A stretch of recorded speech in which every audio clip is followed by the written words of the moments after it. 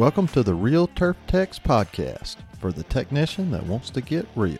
Follow along as we talk to industry professionals and address hot topics that we all face. Along the way, we'll learn tips and tricks. I'm your host, Trent Manning. Let's have some fun. Welcome to the Real Turf Techs podcast, Mental Health Series. Today, we're bringing you the third episode in the series featuring previous guests sharing their stories of dealing with mental health challenges. Our goal with this series are to let the Real Turf Tech community know that you and your loved ones are not alone in facing mental health challenges, to decrease the stigma around talking about mental health, and to encourage people to seek help and support. Today we'll be talking with the man with our favorite Twitter handle, John Barroso, or as we all know him, J.C. John shares with us today how anxiety impacted his life. Let's talk to John. All right, let's do this.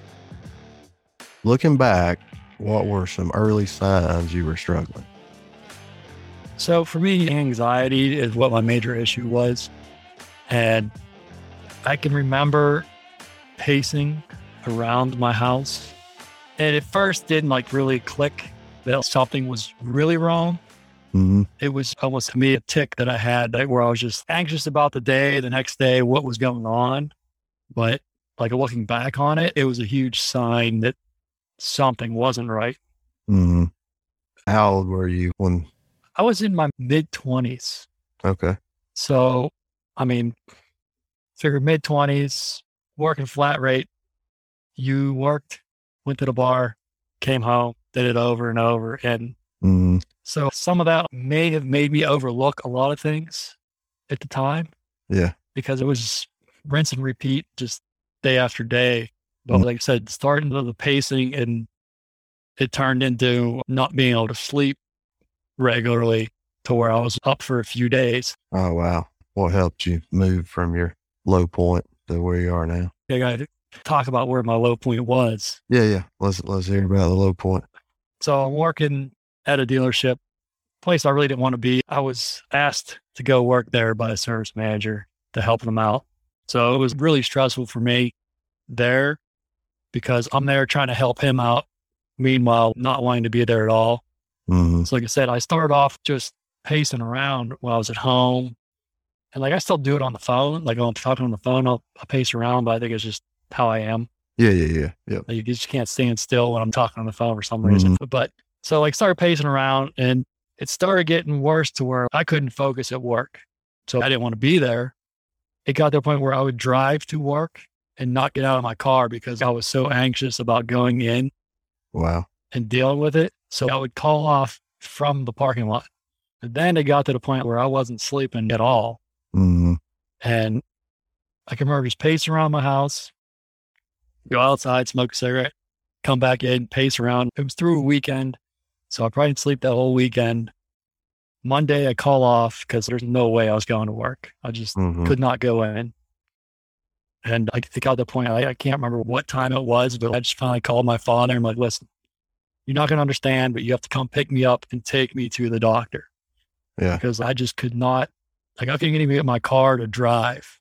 Yeah. So reaching out for help was kind of my turning point to where I got diagnosed, and obviously a treatment where it was offered at the time. They give you medicine, okay, you're going to feel better. And if you don't mind me asking, what was the diagnosis? Anxiety, depression. Okay.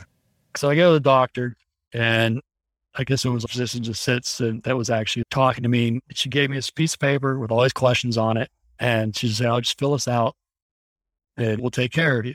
Mm-hmm. And I'm sitting there reading this paper, and I'm very good at reading things and taking tests and analyzing what I'm seeing or reading. And I'm looking at this piece of paper, and I'm just kept on calling her over. I'm like, what does this mean? I don't understand what they're asking me.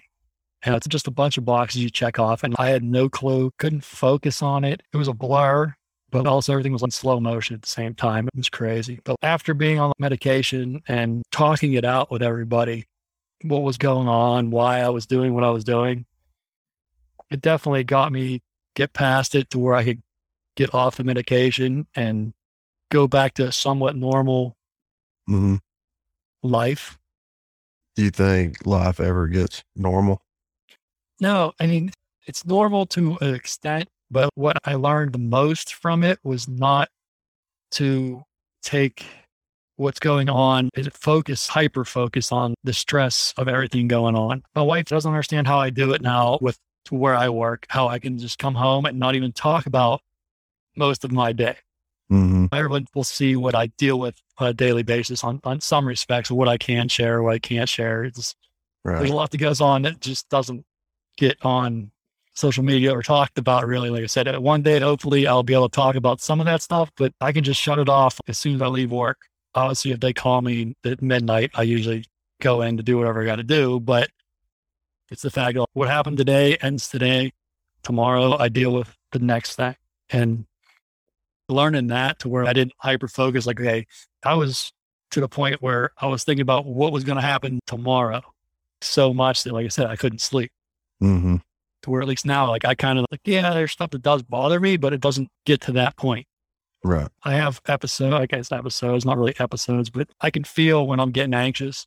Mm-hmm. I know just to like calm down and not let it take over like my life. Yeah. Yeah. In a way, you know? But that's a lot easier said than done, I think, a lot of times too. Do you learn how to cope with it? After I weaned off the medication and everything, kind of got back to a normal life. I mean, I still was drinking, you know, I didn't stop that until I can't remember the last time I had a drink. Mm-hmm. And it's not that I don't want to, it's just I don't need to. I don't even have the desire. Probably earlier this year, I bought a 6-pack and never drank it. It just sat in my refrigerator till just like, okay, we're throwing this away now because it's, I mean, some people's escape is that. And I guess for how much I used to drink, I just don't. Yeah, that makes sense. And I think that probably is a lot of release or a coping mechanism or whatever for a lot of people that are struggling is turn to alcohol. Yeah. And it's like you said, it's hard to ask for help when you're in a situation because until it got to the point where I couldn't leave my house. And I'm like, well, if I can't leave my house, I got to have somebody come get me. You got to do something. And like it took me to get to that point to ask for help. Right. And my father at the time, like, he couldn't understand any of it. He's like, I don't understand. What do you mean you can't leave your house? I'm like, you need to come here and get me. He just couldn't like fathom what was going on. I don't know if he ever understood because like, you know, if you never through like a situation, an episode like that, you just don't understand it. What did you learn from going through your struggles? Like I said, definitely not to hyper focus on issues that aren't really that big, but your mind makes them way bigger than they really are. Yeah. You can't turn it off. It just eats at you and eats at you. So I wasn't myself at all. I think the only night I spent at my parents' house was that night my dad picked me up and I went back to my house. But I can remember my mom just looking at me really weird because the way I was talking, I couldn't form complete sentences. Mm-hmm. It was just complete slow motion. And it wasn't that I was medicated. It was just how my brain was just almost, and like, I definitely learned not to hyper focus and how to deal with day-to-day stress. And like, I can't explain how I do it. I can just shut it off and move on to the next day, to the next problem, to the next. Did you learn that through self-help or through therapy or? Like really just myself, because the only thing it really did was, you know, do like a questionnaire, put me on medication, you know, tell me we'll revisit it down the road if the medication's helping, if it isn't helping, if we need to up your dosages, lower your dosages. Mm-hmm. And how I came off of medication is, so once it's fully in effect, I almost was looking at myself from above myself. And while I could function and do everything day to day, I was almost outside my body. I definitely did not like how I felt on medication. And it kind of made me wean myself off of it. Even though they told me not to, I just knew that this is where I was going to be forever. I don't know if I could do that. Yeah. If that makes sense. You know, it was real weird. I know I've talked to people who've been on the same medication and they're like, oh, I love it because I'm not me. And I'm like, well, I wasn't me. Yeah. So I didn't like it. I don't know if I could deal with being the way I was after either. And that made sense, Yeah. Yeah. What's life like now for you? I mean, it's pretty good. Like I said, I have every so often I'll have anxiety come up and I could feel it. I know how it feels now. Mhm. Before I didn't know what it was. Now that I know what it is and know I can stop hyper focusing on whatever is causing it. Mhm. For the most part, to me, it's normal. I still have pacing around sometimes or get that nervousness feeling, but Mhm. I mean, for the most part, it's just normal life now. As normal as normal is right now, even. Right. Or so, which is so earlier this year, I had surgery on my thyroid. So they took out half my thyroid. It's because I had it ended up being a decent sized lump on my throat. Like it was, got very noticeable. And obviously with COVID last year, I wanted to get it looked at, but with COVID being so new and no one wanted to go to doctors because it was the last place you wanted to go was the doctors. So it was like, well, I'll just wait and see. But it got to the point where it started affecting my breathing. Wow. And I'm like, having my father go through mouth and throat cancer, I'm just like, oh, this ain't gonna be good, And so to get back to normalcy, I didn't completely freak out or throw myself back into a loop with it. I just, well, we're going to deal with this as it comes. I don't know anything yet. And we, had to go through biopsies and shoving the camera down my nose and my throat. And he said that my throat looked good. So that's a good sign. And I mean, until they actually took the nodule out, they couldn't guarantee me it wasn't cancerous. I mean, luckily it wasn't, but for not to be hyper focused and, go back into a anxious episode, we're going through that. I think I definitely kind of, can say I'm normal per se, but yeah. What motivates you to share your story? Just to let people know it's not wrong to not be okay. Anybody can say they know what you're going through, but a lot of people may not, but they can help you get through it. Yeah. The biggest thing is asking for help, whether that be just talking to anybody about anything that's going on that day, just be open. It's scary when you're going through it. And when you go through it alone, I was living with a roommate who happened to be out of town a lot.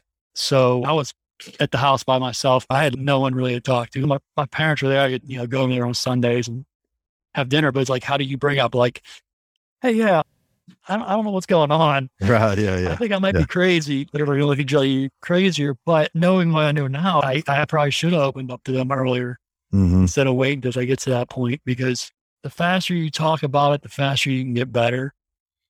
And it's not the end of the world at all. It's just moving on to the next step.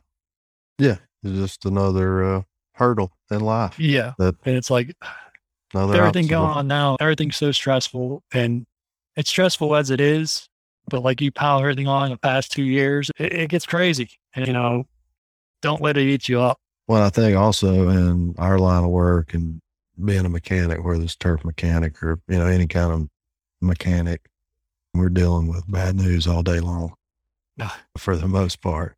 Yeah. So, and then, life stuff on top of that. And I think it just makes the situation worse. It does. I mean, it piles on. I was always told you don't bring home the work, but it's not that easy sometimes. When things are going on at home, how can you not start your day bad if something already bothering you? It's hard to shut it off. It's really easy to shut off work from home, though. For me, it's easy because of where I'm at. Honestly, it's a lot different when I was working on cars or had cars hanging over, or if you're at a country club or a private club or even a municipal, that's not like where I work. Yeah. But I said tomorrow it was always another day. Yeah. It's how I look at it. Well, no, I think that's a great outlook. And really, no matter where you are, if you can get that mindset, I think that helps your mental health. Oh, yeah. As turn it off at the end of the day, which is we say is it's easier said than done. But if you can turn it off and have a release doing something constructive, hopefully, Not going to the bar. Yeah, that's. But, and I mean, honestly, this podcast helps me. Yeah. I mean, and not just this episode that we're doing now, but all the episodes, meeting different people and hearing their story. And it kind of, it gives me something to do. It gives me something to work on, gives me something to keep my mind busy. Definitely keeps you busy. Yeah, no, it definitely keeps me busy. That's sure. I can't believe y'all talk me into releasing an episode every week. Hey. But hey, we're here. We're here. Was it going to be 30 this week? Yeah, episode 30. That's crazy. It's like episode 14 was that long ago. No, it was not. Nope. I guess 16 weeks ago. Yeah. Right. Now. It's crazy. Yeah. But, it's crazy. But it's been great. And even when you started just the Real Turf, the list on Twitter, when you said, I want to start this list, I'm like, well, what's that about? I'm like, let's go get all these equipment managers, turf guys. I'm like, I like that. And then met so many more people, meeting so many more people just through the podcast. Yeah. That's awesome. I'm sitting there where I'm from, where I'm working, and I'm the only person dealing with stupid stuff. In some respects, yes. Some respects, honestly, no. Everyone else, we're going through the same things. May not be as crazy some days, but we all see crazy stuff. And it kind of goes the same with the mental health. You're not the only one going through it. Right. Well, I mean, it was really obvious, and I'll talk about this more in the prelude to this episode about the WhatsApp group and Matthew coming out and telling his story. And it was amazing just to see a lot of other people in the group to open up and say, yeah, I've been there too, or I've, experienced this. And so you're not alone. A lot of us goes through this kind of stuff. It was easier in the WhatsApp group for us to open up because it's not as public as Twitter, I guess. Yeah. But it's a lot easier to put a lot more words in the WhatsApp group than it is on Twitter sometimes, to where you have to pick and choose what words you're going to use. That's right. It's definitely a different thing, but it's definitely nice to be on that side too. For sure. Thank you for coming on, John, Trent, and telling your story. I really appreciate it. Yeah, no problem. Anytime. We'll be talking to you soon. All right, take it easy, Trent. Thank you, John, so much for sharing your story. As John mentioned, it's best to talk to your doctor before changing your medication. I know sometimes it's easy for us to think, we can fix ourselves. But just like a mower in your shop, you might be able to fix it, but you wouldn't ask one of the guys that uses the mower all the time to fix it. Sometimes it takes a professional. John's story is a great reminder that you may try some solutions that aren't a good fit for you. Keep trying. You will get there. Until next time, see you bye. Thank you so much for listening to the Real Turf Techs podcast. I hope you learned something today. Don't forget to subscribe. If you have any topics you would like to discuss or you'd like to be a guest, find us on Twitter at Real Turf Techs. See you bye.